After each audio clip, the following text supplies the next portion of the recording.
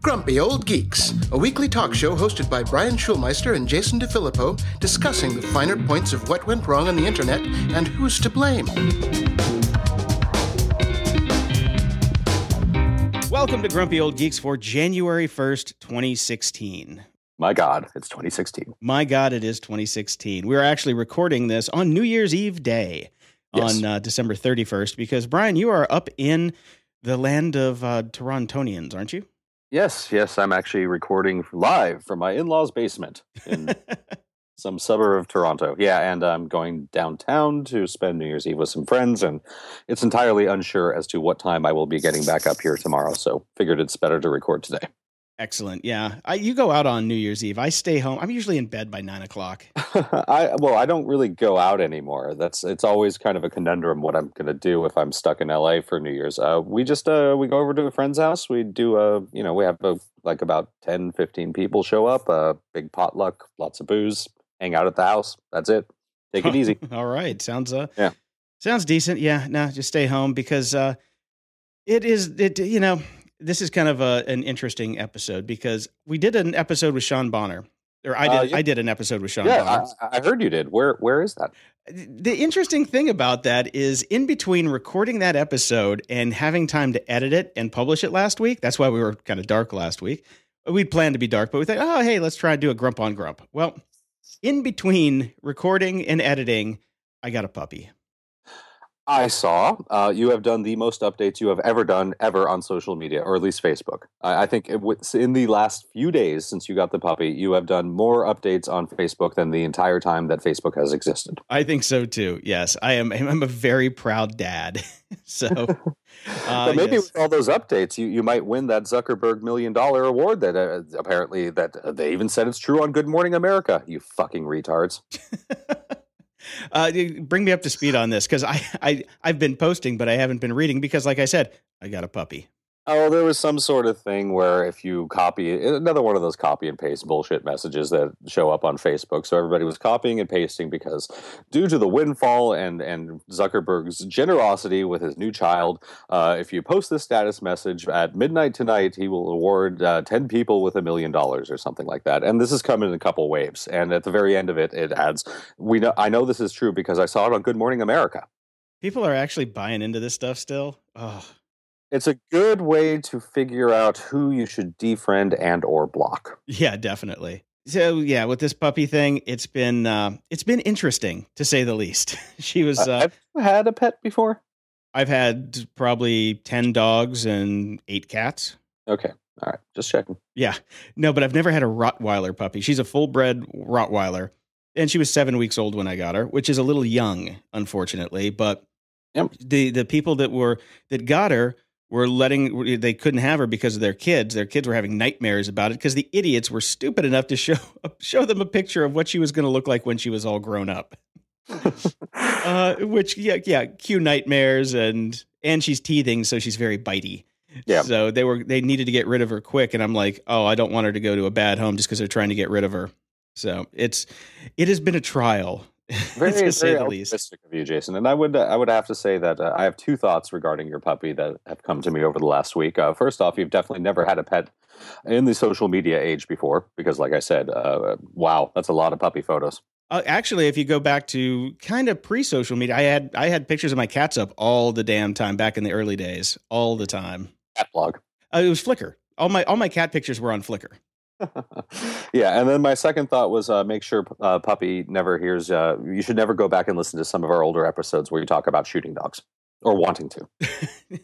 I've actually got a book that. So the first thing I did was I started texting Tim Ferriss. I'm like, dude, I know you've been doing this dog thing for 6 months. Send me everything you've got. So he sent me a book, and the book has the worst title in the world. It's called "Don't Shoot the Dog." Well, I think that's a good one for you, Jason. Well, I'm not going to shoot the dog. I love my dog. She's adorable. Okay. Somebody actually said I should have named her Adorbs, but. Now, have you studied up on what's been going everywhere on social media today, which is how to keep your pet in not going crazy for fireworks for New Year's Eve?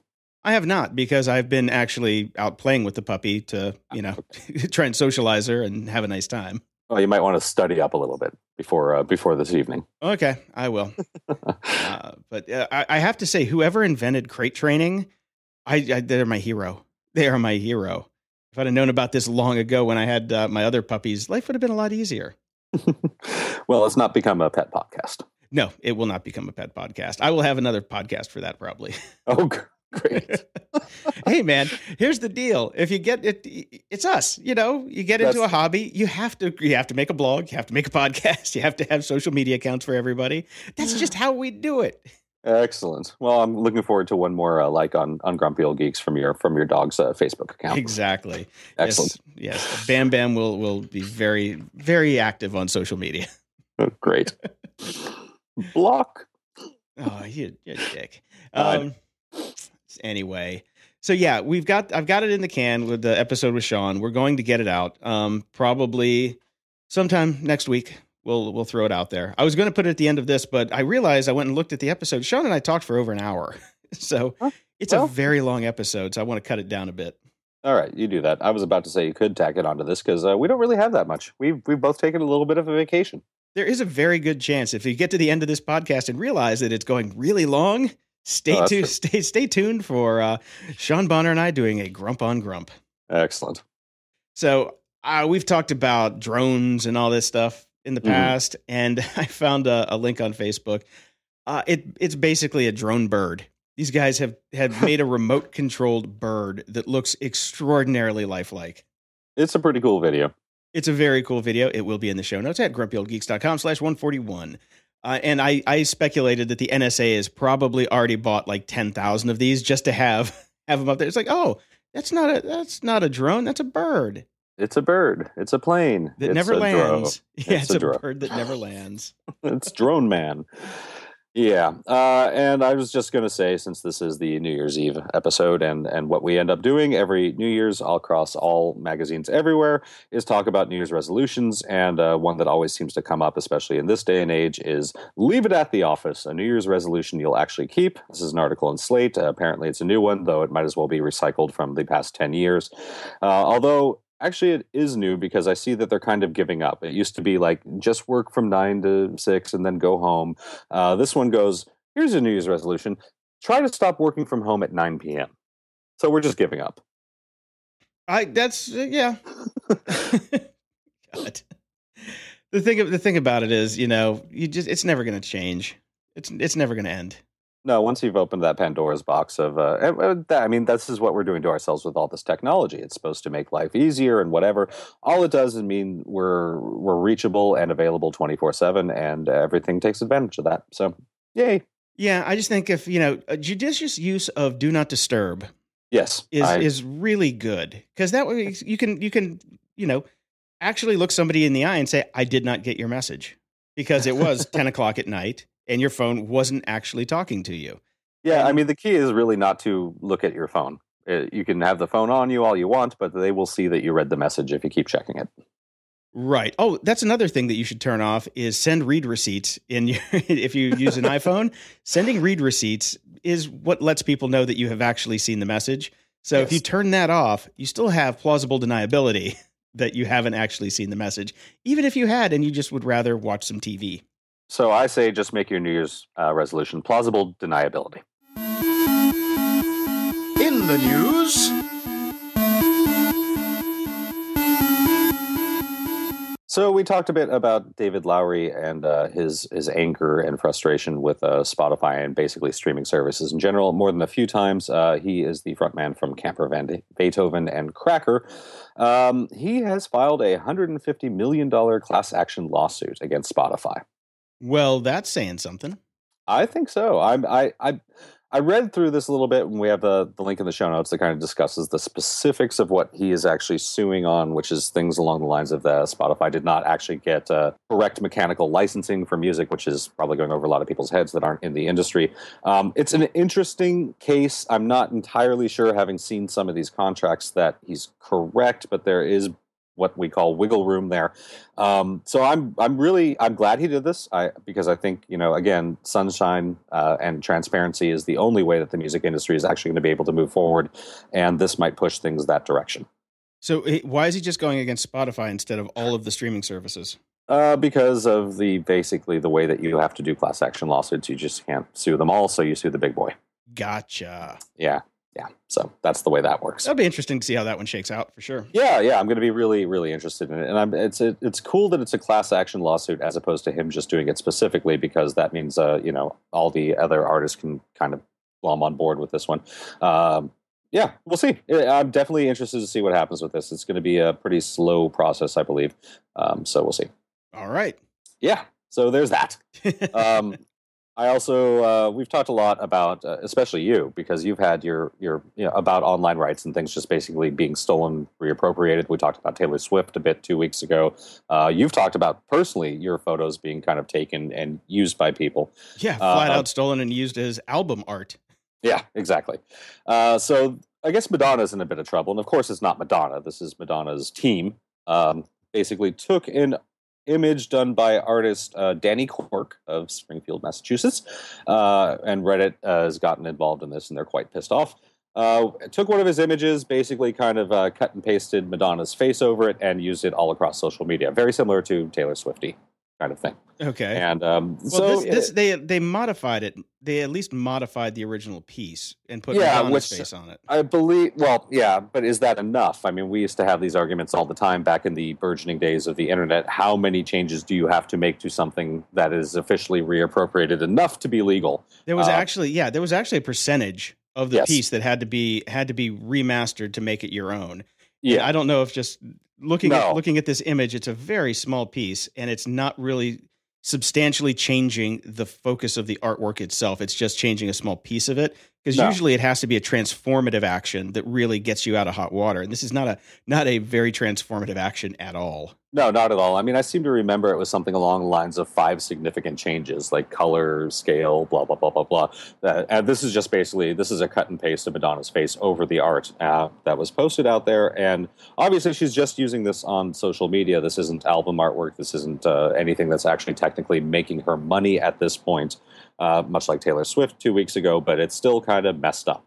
Yeah, it is. You could also say he's got a case to say it's devaluing the value of his original artwork. Yeah.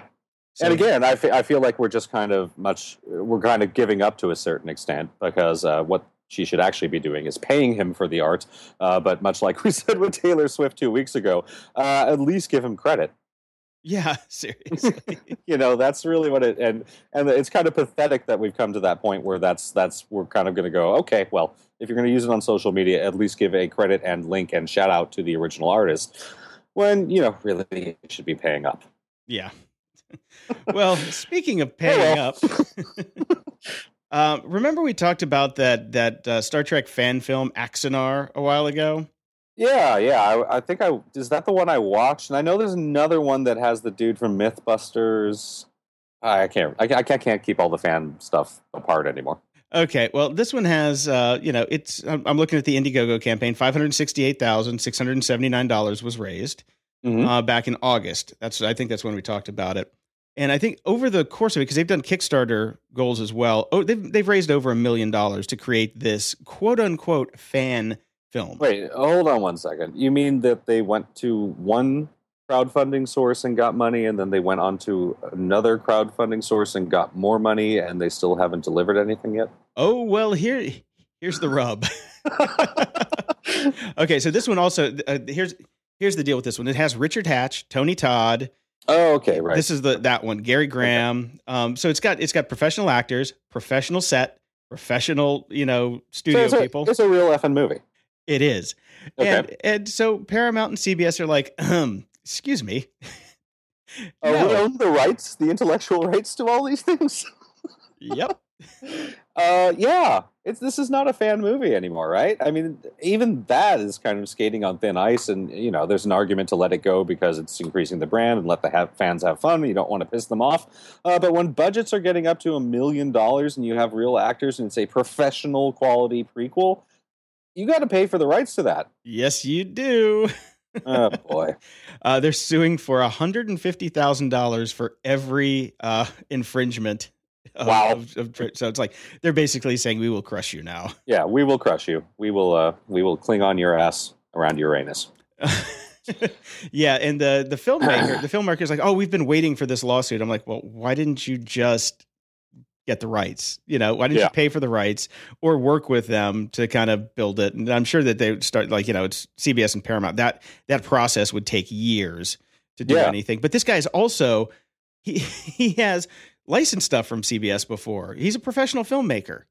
So he knows what he's doing. So do you think this is just a promo play to get attention in Hollywood?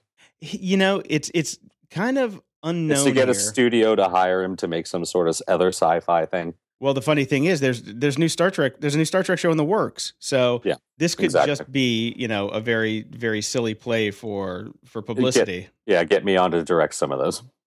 I mean, it could be from CBS and Paramount's point of view. Well, to get some press for their new show, but their new show isn't even ready yet.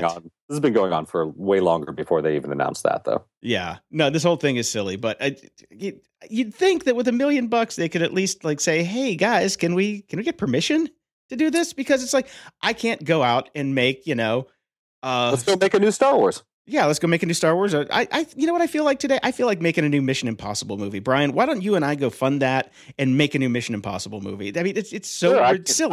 I can get the music off the internets for free. Exactly. Yeah, we can get the theme song, no problem. You remember what happened with that theme song, right? In Mission Impossible 1?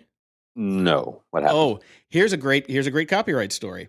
So the guy who composed the original Mission Impossible theme. Mm-hmm.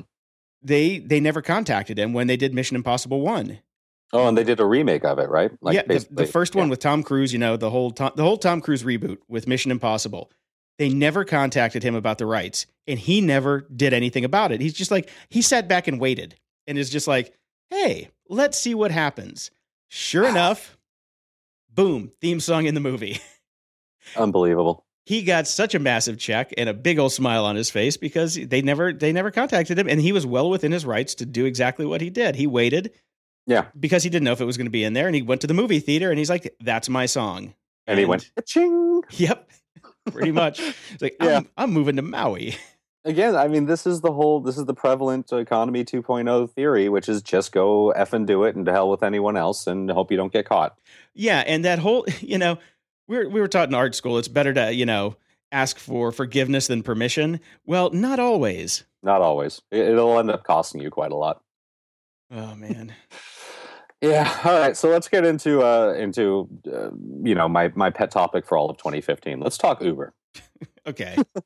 So California has approved an app called Flywheel.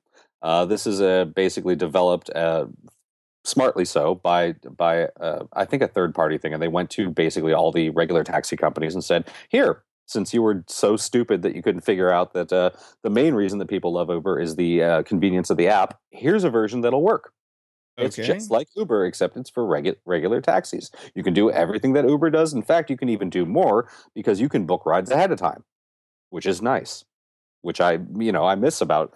Which I can't. I wish Uber had, because things like, okay, I have to get picked up at 4 a.m. to go to LAX. How am I going to be sure that there's somebody out there with their damn Uber? But you can with Flywheel, in theory, you can do that. So giddy and happy as I was as I went and downloaded the app and set myself up on it and put in my credit card and all the other things, just like you do for Uber. And then the app didn't work, and it kept saying it couldn't find a car anywhere, and I gave up.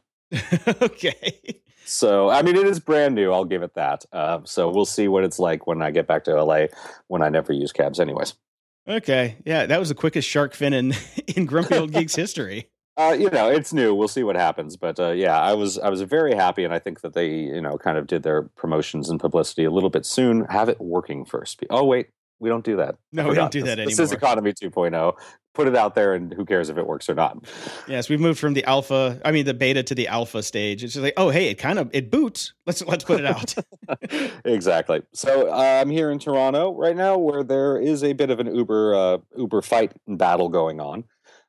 Again, I don't hate Uber. I don't hate Airbnb. I don't hate any of these Economy 2.0 apps.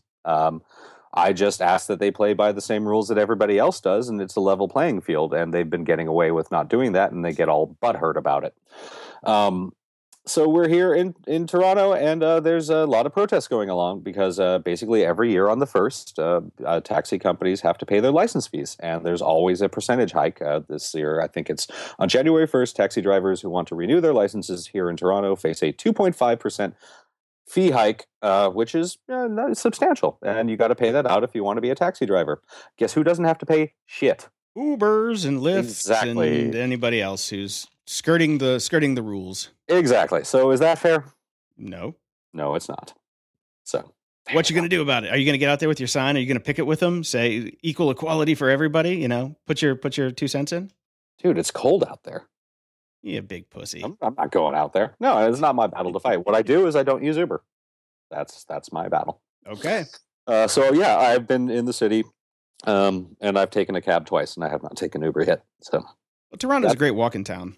It's a great walking town. That's true. But when you have a meeting across town in 15 minutes, you're not going to make it. Okay. And you have to do something. So yeah, and basically in response to that, there's a couple weird things going on here in Toronto, which I like. Insurance agencies, just your regular car insurance agencies, are starting to ask people, are you driving for Uber, or is this just your personal car? Because if you are driving for Uber, we're going to charge you a lot more for insurance. Yeah, well, they should. You're on the road more. As they should. So that's another way that Uber winners have been, or Uber drivers have been skirting basically regulations and costs and fees that more established agencies have to pay. So that'll be changing here, at least a little bit. And there's definitely some move forward that the city government here is going to be really looking into Uber and trying to figure out a way to make this a basically level playing field, as they should be. So Uber will not be getting the free ride in Toronto that they have been getting for quite a long time. All right. I found an article that was right up your alley because you were putting all these Uber things in. I'm like, okay, it's last show of the year. I'll humor Brian and put in my own Uber. Fair, it's only because I am in Toronto and it's a big deal here right now. Okay. Yeah, because nobody here gives a shit. I know. Shannon Liss Riordan. Have you heard of her before? I have not. She's the woman leading. She's basically the woman that's like leading the class action lawsuit against Uber, Lyft, and 9 other apps that provide on-demand services. I'm a fan of Shannon. Yeah, she is basically a lawyer for the peoples. Good. You know, she is a labor law lawyer. And excellent. Oh, the labor laws. Remember those guys? Hey, Silicon Valley, labor laws. Yeah, and in 2012, she won a $14.1 million judgment for Starbucks baristas in Massachusetts, $325,000 to American Airlines. There's all sorts of stuff that she's been out there doing. You should look this woman up because I think you and her should go have a drink. I'm going to go send her a friend request. Yes, definitely. So this is they call her what was it? Sledgehammer Shannon. So excellent. That's great. I love that. So the other big news story right about now is these so-called hoverboards, which, by the way, people, they're not hoverboards. They are not hoverboards. They're basically mini, what are those things called? Mini Segways. They're Segways without any big tilt. That's all they are. Yeah, and the funny thing is, Segway was sold to one of these companies. Of course it was. Yeah, Segway's gone. Dean Kamen is no longer involved, and now it's turned into annoying things you see at the mall. These things are everywhere, and they're not electric skateboards either because skateboards go the other way, not forward. Exactly. Yes, they are not any of those things, but they are definitely not hoverboards. Now, I'm a little torn on this. Obviously, there are some issues. Apparently, the batteries can tend to explode sometimes, so that's funny. Yeah, yeah, that's not good. It is a weird story, too, about how they kind of came to be. Nobody really sort of knows, and this was explored on 1 or 2 podcasts. I can't remember the name right now, but it's interesting if you want to look into it and kind of go down the rabbit hole on these hoverboards. So airlines have basically said, you're going to have to ship these freight. We're not putting these on planes, which is great. I agree with that, because if you know something has a tendency to explode, how about let's not put it on a plane? Yeah, definitely. The problem with that being, of course, that this was the big gift for a lot of people for the holidays. So there are a lot of people that need to get these things home now. It's called UPS, people. Yes, it's called UPS, including, who's that crazy actor from Australia that gets in fights all the time? Has a band. Russell Crowe? Russell Crowe apparently this morning tweeted and was very upset because he could not take his hoverboards on the plane. Aw, poor baby. We got to get these goddamn hoverboards off our plane. Get these motherfucking hoverboards off my motherfucking plane. Exactly. And the other big issue, at least in LA, is there have been a number of laws that are going into play and have been enacted about these hoverboards, including, but not limited to, that riders must be at least 16 years old to ride them. And unfortunately, this will go into effect January 1st. And basically everybody known to man bought this for their under 16-year-old kids. Yeah, I've actually, a friend of mine brought her daughter over to the house. She's 12. Yeah. 11 or 12, and she's got one, and they were riding it around, but that's the demo. That's the main demo. Except when we were in, when I went to DEF CON, or not DEF CON, the DerbyCon, the hacker convention in Louisville, I saw a ton of people in business suits riding those things to work.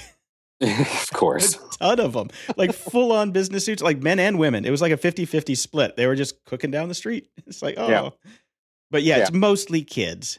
So yeah, this is not going to work. This is a stupid law.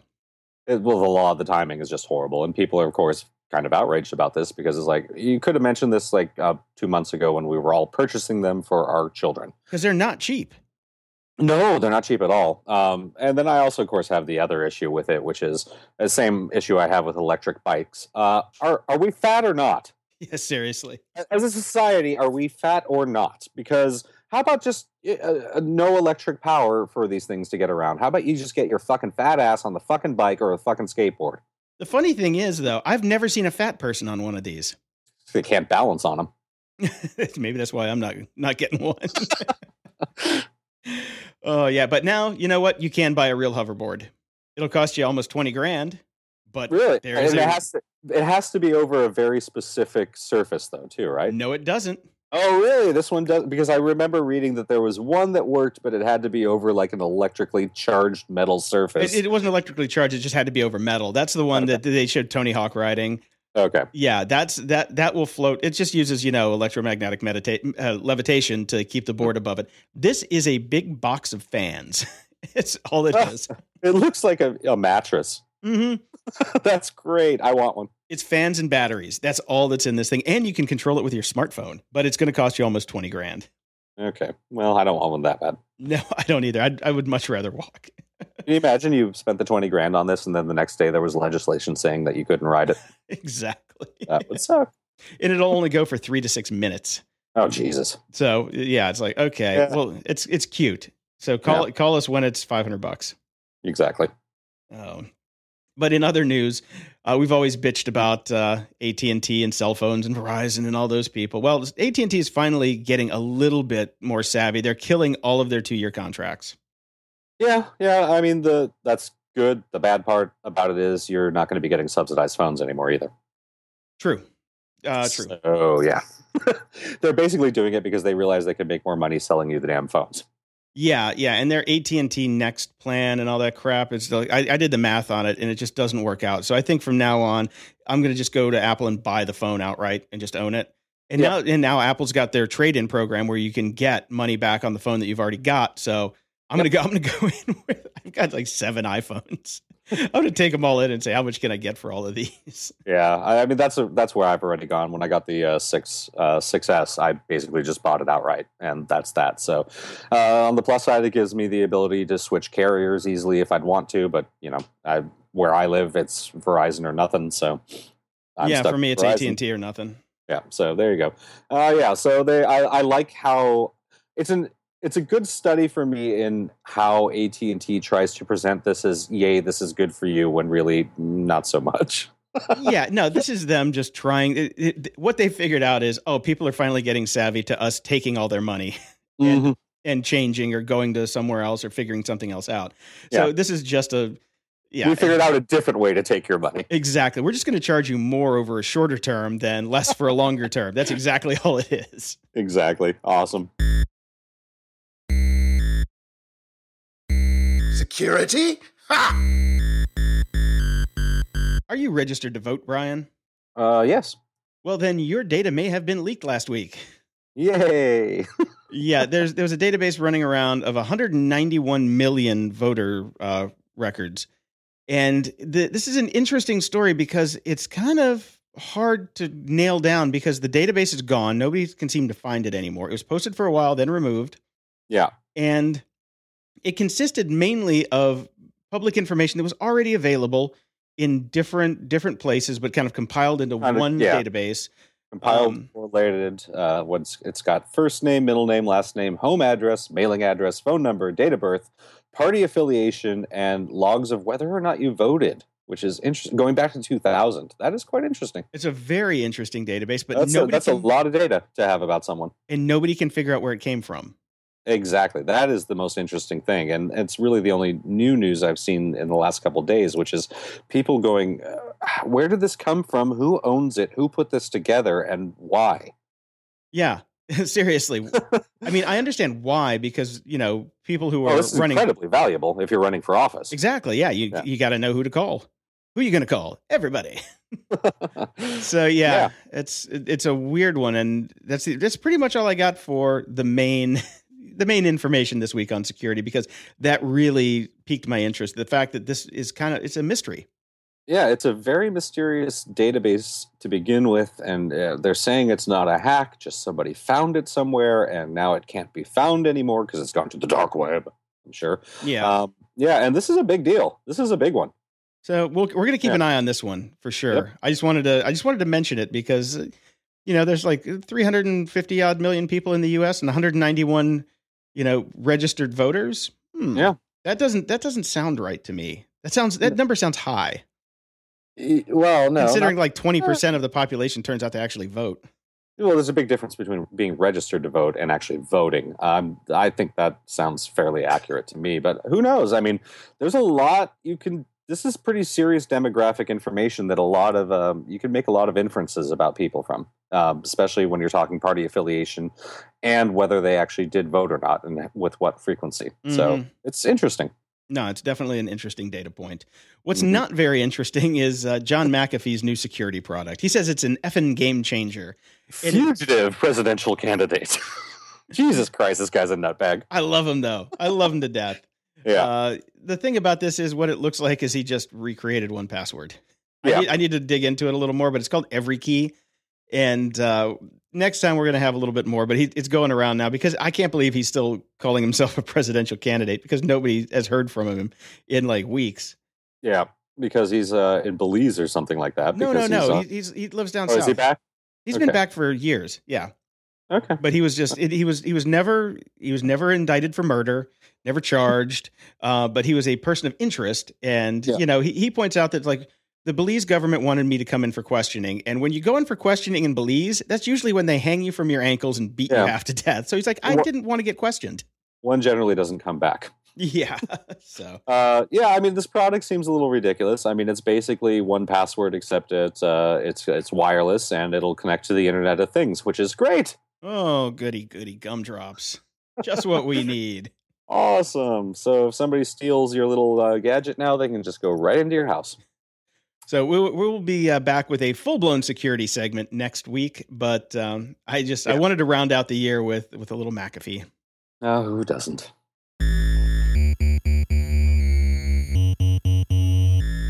Comment of the week. Thank you to our new Patreon supporter, Jeff Bisbee. We appreciate it. Woohoo! Gonna buy me some champagne for the new year. Champagne. Yeah. And then we got a message via grumpyoldgeeks.com. This is from Miranda. You often talk about the fall of, quotes, the album, end quote. But have you heard of the band Baroness? They still elevate the concept of a musical album and have a strong visual style to back it up. The story of their latest album, Purple, gives some good insight into their process, and there's a YouTube link. Also, Happy New Year, and thanks for the show. Well, thank you, Miranda, and Happy New Year to you as well. Happy New Year, for sure. Listened to Baroness. I'm guessing Jason probably has. I love Baroness. The Blue album is always in heavy rotation when I'm working. It's a really good, heavy, nice album that's just got meat to it. And she's right. They really do. Their entire album is just kind of soundscapes that all mesh together. And like each song kind of rolls into the next song that rolls into the next song. And it really is like a full album production. There aren't really many what you would call like, standalone tracks. Yeah, there's no singles. What kind of music is it?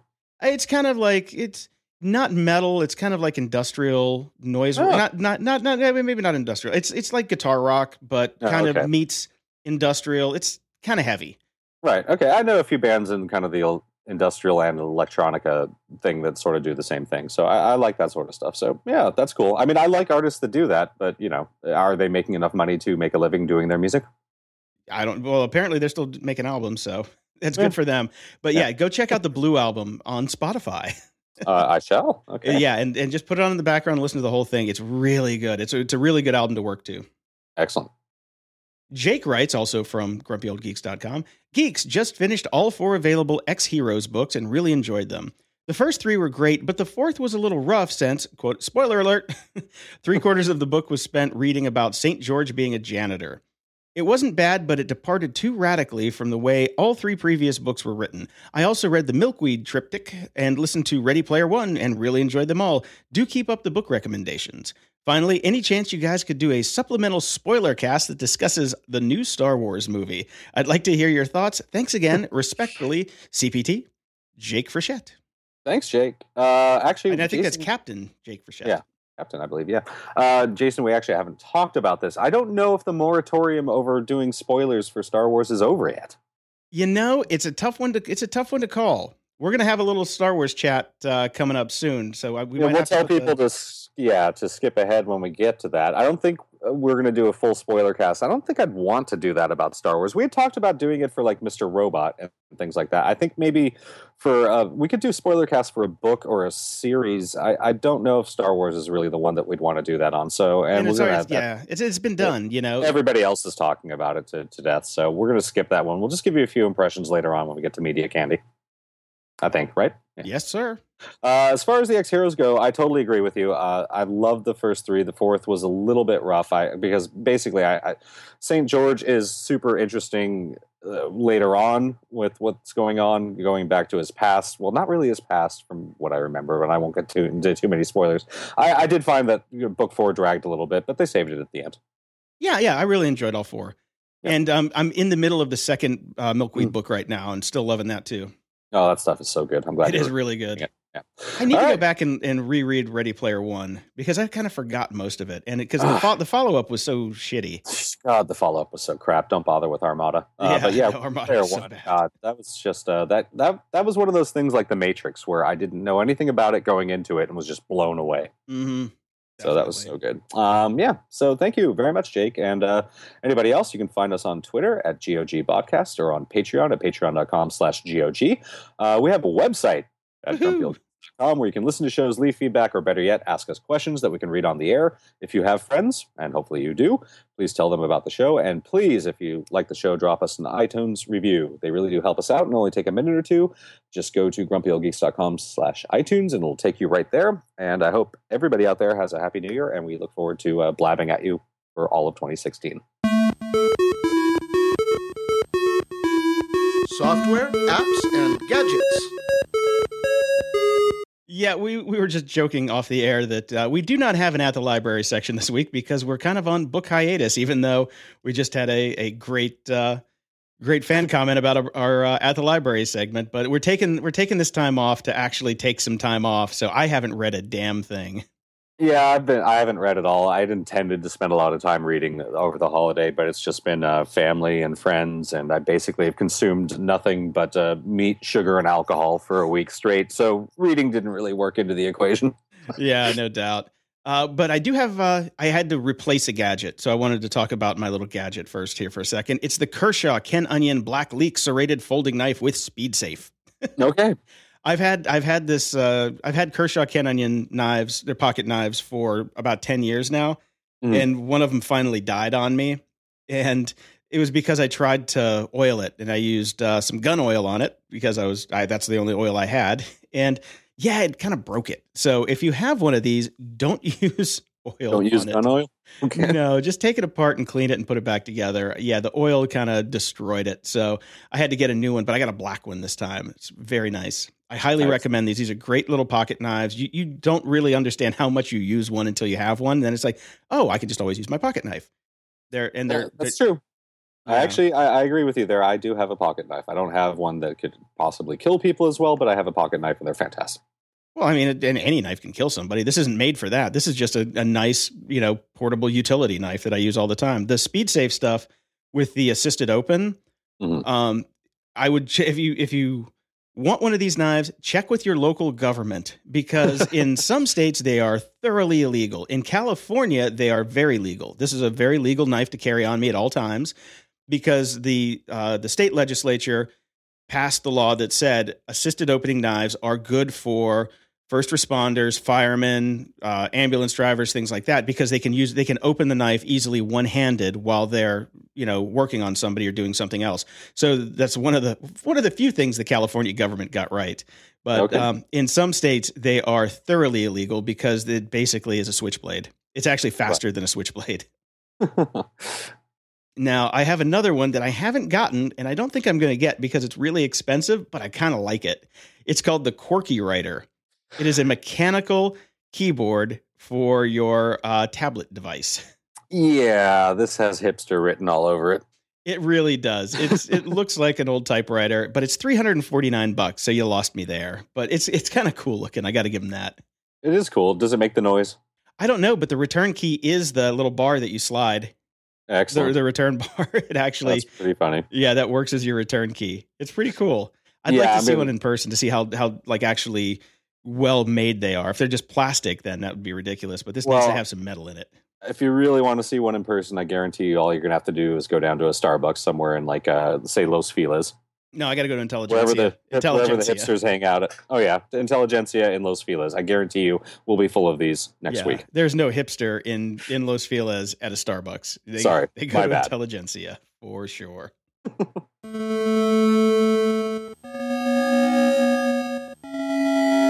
Media Candy.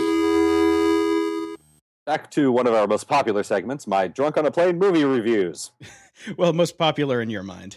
In my mind. The only time I basically ever watch movies is in the flying theater in the sky when I'm traveling, and that usually involves a couple Jack and Cokes. So I've got two movies on my that I watched on my way out here to Toronto. I watched Vacation. Okay. I take it that's the remake, not the old one. The remake. If you watch this, you should be shot. Okay. Everybody that made this fucking movie needs to go die in a horrible plane crash or fire. This is the steamiest pile of crap that I've ever seen in my entire life. It devalued. It was so bad it makes me hate the original, which was genius. Oh, that's funny. That's how bad it is. I could have told you that from the commercial, but man, the only funny bits are in the commercial. Everything else is horrible. There weren't even that many funny bits in the commercial. There weren't even that many funny bits in the commercial. You can see everything coming from 20 miles away, and when it comes, it just falls and duds and isn't funny. So, yeah, don't bother with that. And I watched Minions because I do enjoy those movies. And Minions was fine. It wasn't as good as the real ones are, but it was enjoyable. And I chuckled a few times. Okay. That's what we got. All right. So that's all I watch. I'll have more when I come back. Hopefully they'll have changed the movies because that's how bad my selection was. And we all know my love of Matt Damon. Yes, you do. Yeah. So the LAist has a funny little article about all the amount of money that we've spent fictionally rescuing Matt Damon. Okay. Because we apparently spent a lot of time saving Matt Damon in various movies. So over $900 billion we have spent fictionally saving Matt Damon.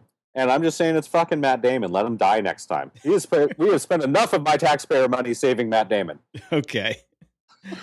Oh, yeah. I forgot about Saving Private Ryan. Yeah. That was a great movie, but yeah. Yeah. We got to stop saving him.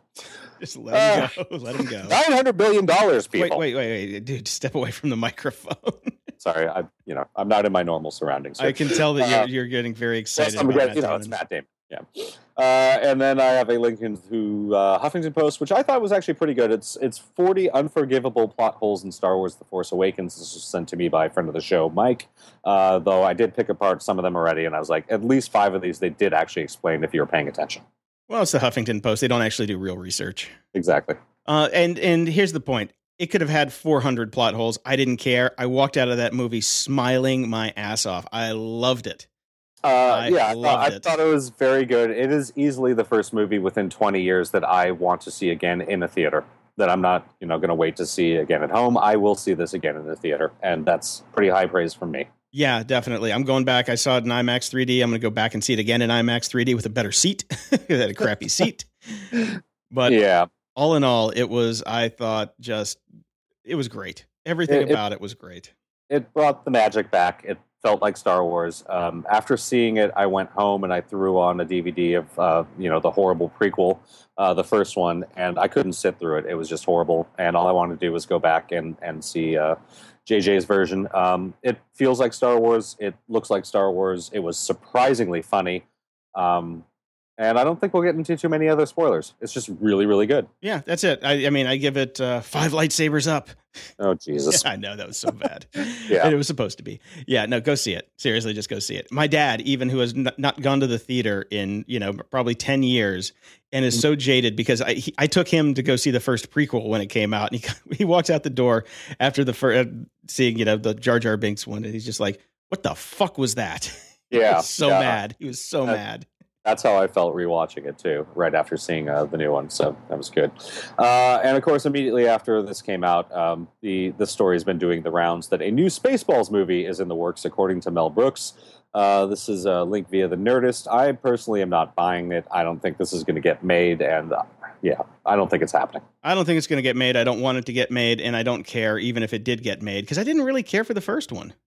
I thought it was reasonably funny, but I mean, this was the tail end of Mel Brooks making really good movies. Robin Hood Men in Tights and Spaceballs were probably the last that were kind of funny. And, I love Mel Brooks, don't get me wrong, but I think that things have moved on a bit, and he doesn't have his pulse on the humor of this culture anymore as he used to. No offense, Mel. I mean, I'll watch Blazing Saddles once a year, every year until I die. Yeah. And Young Frankenstein and all your classics. So. Yeah, no, his prime is past, but his classics are still classics. I agree. I've been watching Making a Murderer on Netflix. So has everyone else in the effing world, apparently, because I'd never heard of that thing, and I'm off of media, and basically just I look at Facebook every now and then, and everything is Making a Murderer. What is this? So it's a story about a guy who went to jail for 18 years for a rape he didn't commit, and then basically I'm 7 episodes in. I got 3 to go. And it looks like he's being framed for a murder. Is this documentary? Is this fiction? It's documentary. It's real. It's all real. Everything about it's real. And so I'm not going to do any spoilers on it because I don't have any because I haven't finished it yet. I find it terribly boring for the most part. Some parts are interesting, but all of this like rave and review about it's like this is the serial version for Netflix, and I'm just like, no. And basically taking the thunder of Serial because nobody seems too into the new version of Serial. I mean, this is all I'm hearing about. People are raving about it, and people are saying things about how they don't ever want to move back to the States because of this. I haven't seen anything. I have no comment. Yeah, I'll let you know next week if it's worth diving into. But if you're into police corruption, I think this is definitely worth watching. And who isn't? Yeah, that's the whole thing. So since I get really bored with that, and I actually went and started watching Jessica Jones. Mm-hmm. Yeah, there were so many bad reviews about it that I'm like, okay, well then I can skip it. But then I started watching it. I'm 2 episodes in, and I really like it. I think it's really good. Really? You heard nothing but bad reviews because all I heard was that it was great. Yeah. Okay. I haven't. Yeah. I must have missed all the good reviews because everybody that I know said it was lame, and I love it so far. That's great. I definitely, that is on my list of things to watch. I've heard a lot about it. I want to get to it. I don't believe it's actually available on Netflix here in Canada unless I, go sneaky. But I'll wait until I get home anyways. I got too much to do here. Yeah, the one thing that I didn't know about it before when I was like, I'm not going to watch it, is that David Tennant is the villain. And I'm like, okay, well, if David Tennant's in it, I'm going to watch it. I have a David Tennant rule. If he's in something, I watch it because I love David Tennant. Yeah. And he hasn't even really shown up yet. And he's already one of the creepiest villains I've ever seen. I mean, he's barely in it, and he is, oh man, vicious. So I think it's gonna. I think it's gonna be good. I can't wait to get into it a little more. Yeah. Okay. I'm definitely gonna watch that. So I'm looking forward to it. The last thing we have for Media Candy is I found a link on Fast Company. This is about the science behind what music does to our brains. This is actually, I was studying this in college because I kind of did a dual major, music and psychology. So this is right up my wheelhouse. I put this in here because we've talked a lot about trying to basically get off podcasts as much as we are and kind of listen to music more. We talked about those wonderful headphones, which allow us to do so. But this article is more specifically kind of about using music to augment creativity and throughout your workday as opposed to just listening to it. So I thought it was really interesting. If you're into this and you kind of want to figure out a way to sort out a good creativity burst / way to make it through your workday a little bit better without distracting yourself, there's a lot of tips and tricks in here and a lot of science. So I'd highly recommend giving it a read. Awesome. I will definitely check that out because I like that kind of stuff. Yeah, it's awesome. We do have, actually, there's one final one that I put in here. You know the Mayhem guy from those Allstate commercials? Yeah. Those are pretty funny commercials, actually. Yeah, they're funny commercials. And what they're doing now is he's going to recreate some of the best YouTube fails out there. So they're kind of doing a contest. There are 4 people that they've picked, and whoever wins the voting, he will recreate it in a very funny way. So now that is social marketing, people. Well, you know what I think this is? It comes back. It might even be the same team. Who knows? Because it's a small world. What's his name? The Old Spice guy. Remember when they did the Old Spice-a-thon and like people would write in tweets and he would like recreate or like answer their tweets or recreate the tweets? Exactly. Yeah. That was pretty good. So this kind of harkens back to those days, but yep. I'm looking forward to this one. I think it'll be fun. Oh, this should be fun. I've really enjoyed these commercials. They actually did a really good job. So well done, people. Yeah. And if you like the Mayhem guy, I would recommend going back and watching HBO series Oz, where that's the first time I saw him and he's fantastic in that. Excellent. Closing shout outs. Yeah, well, like we said, it's going to be a short show. We've both really been kind of enjoying our vacation, but we figured we'd want to say hi and give you guys something. I've got some meat and sugar and alcohol to get to, so we're going to clear out of here pretty soon. I just wanted to quickly just ask you, Jason, if you had any predictions for the coming year. I have 2. Okay.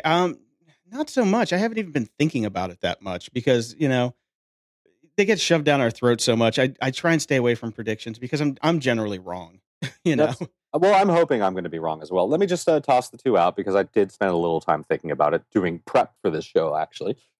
Okay. I think there are 2 things that will dominate the headlines all year for us in tech. I think the 2 big things are going to be, this is the year that VR, Oculus Rift, et cetera, is going to be shoved down our throats, whether we want it or not. Judging from most of the stats I've seen, this is not a formal poll by any means, but most of the people I talked to that went to see Star Wars, they want 2D, not 3D, so I don't think we want VR. I think VR is going to be huge for gaming, but this is the year where it's going to be like, VR is going to change everything, and it's going to become part of your life, and you're going to have an Oculus Rift, and you're going to wear it all the time. So be prepared for that bullshit. Okay, yeah, I'm not looking forward to it. I want to try one. I really want to try one. I would like to try one in conjunction with a drone with stereoscopic vision so I can fly the drone from my VR. Yeah, I mean, I think there are limited use cases for VR that make sense, and that's totally one of them. Gaming is going to be huge as well, but I don't think that we need to bleed this into everything else in the world, which is what they want to do. And my second bet for this year is this. I mean, we've been dancing around this for a while, but I think government's going to start to get involved. This is the year of the great unbundling debate. Okay. We are going to see what happens with cable providers and people that are trying to get off, cut the wires and things like that, and really start to basically do unbundling, especially since we've got the Netflix and the Hulus and the apps and the Apple TVs and all that coming along. This is going to be a big deal this year. There are more than a few lawsuits pending, I believe, so we're going to hear a lot about that. Yes, the year of a la carte. Yep, pretty much. So we shall see. Those are my guesses. I want to give a shout out to some of the Canadian friends of the show that I ran into this week, particularly Ted and Kevin. Had a fantastic time. And basically, a shout out to Jason for yet another year of us doing this. Woohoo! Yep. I'm going to show a throat out. Wow. I'm going to throw a shout out to my puppy Bam Bam. And I look forward to meeting Bam Bam. Yeah, so I'm going to try not to talk about her on the show because this is not a puppy podcast. But check out. It's a her? It's a her. Yes. You went with Bam Bam, not Pebbles. I did because when you see the size of her paws and when she walks, it's just like bam, bam, bam. Okay. Very much has the temperament of Bam Bam. And I know Bam Bam is generally a boy's name, but I went with it because it's a dog. So it doesn't really matter. Okay. So I'm going to start up my new blog at lifewithbambam.com where all the pictures will go so I can try and not have so many unfollows on social media. I'm just going to keep it in one place. You can follow her there. Keep an eye out for Puppy Pod. Yeah, Coming soon. Yes. And the last shout out, or not the last shout out. We did in my day job, The Art of Charm. We did a best of 2015 episode where all the guys from behind the scenes came out and talked about their favorite episodes. It was really fun. It was a blast to do. And if you're unfamiliar with what I do day to day, go check out this episode and you can kind of get a taste of it. And that's about that. And I would also like to thank my co-host Brian for putting up with me for yet another year. Oh, it's always a good time. Oh, yes, it is. Yeah. All right, man. Well, you have a good New Year tonight with playing with your puppy and falling asleep at 11. Oh, let me shout out to the parents out there that might be listening to this right away, and Jason as well, since he's probably going to go to bed early. Netflix is doing a thing where they are basically doing fake countdowns that you can bring up at any time to trick your children so they will go to bed. Oh, that's genius. It is genius. So keep a lookout for that if you are a parent. Oh, man, that's really cool. Yeah. All right. Well, thanks for listening. I'm Jason DeFilippo, and you can check me out at jpd.me and soon lifewithbambam. Oh, yes, of course. And I'm Brian Schulmeister, and you can follow me on Twitter at SlenderFungus, where I occasionally update, but not really. Until next time. Until next year. Until next year, everyone. Actually, no. This is airing next year, so until next time. Okay. Grumpy Old Geeks is a fan-supported show. Check out our Patreon page at patreon.com/GOG. We really appreciate your support. If you don't want to or can't donate but still want to support the show, please go to grumpyoldgeeks.com/iTunes and leave us a few words and 5 stars and tell a friend about the show. Intro music for the show is provided by the band Among Us. Find them on iTunes, Spotify, and Apple Music. Or you can donate through the Grumpy Old Geeks Patreon page at patreon.com/GOG to get 10 exclusive tracks. Outro music for the show is provided by Andy Spachansky.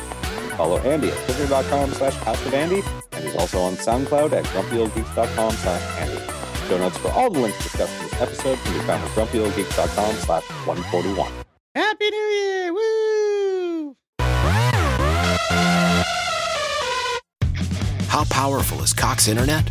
Powerful enough to let your band members in Vegas, Phoenix, and Rhode Island jam like you're all in the same garage. Get gig speeds powered by fiber from Cox. It's internet built for tomorrow, today. Cox, always building better. Download speeds up to 1 gigabit per second. Cox Internet is connected to the premises via coaxial connection. Speeds vary and are not guaranteed. Cox terms and other restrictions may apply.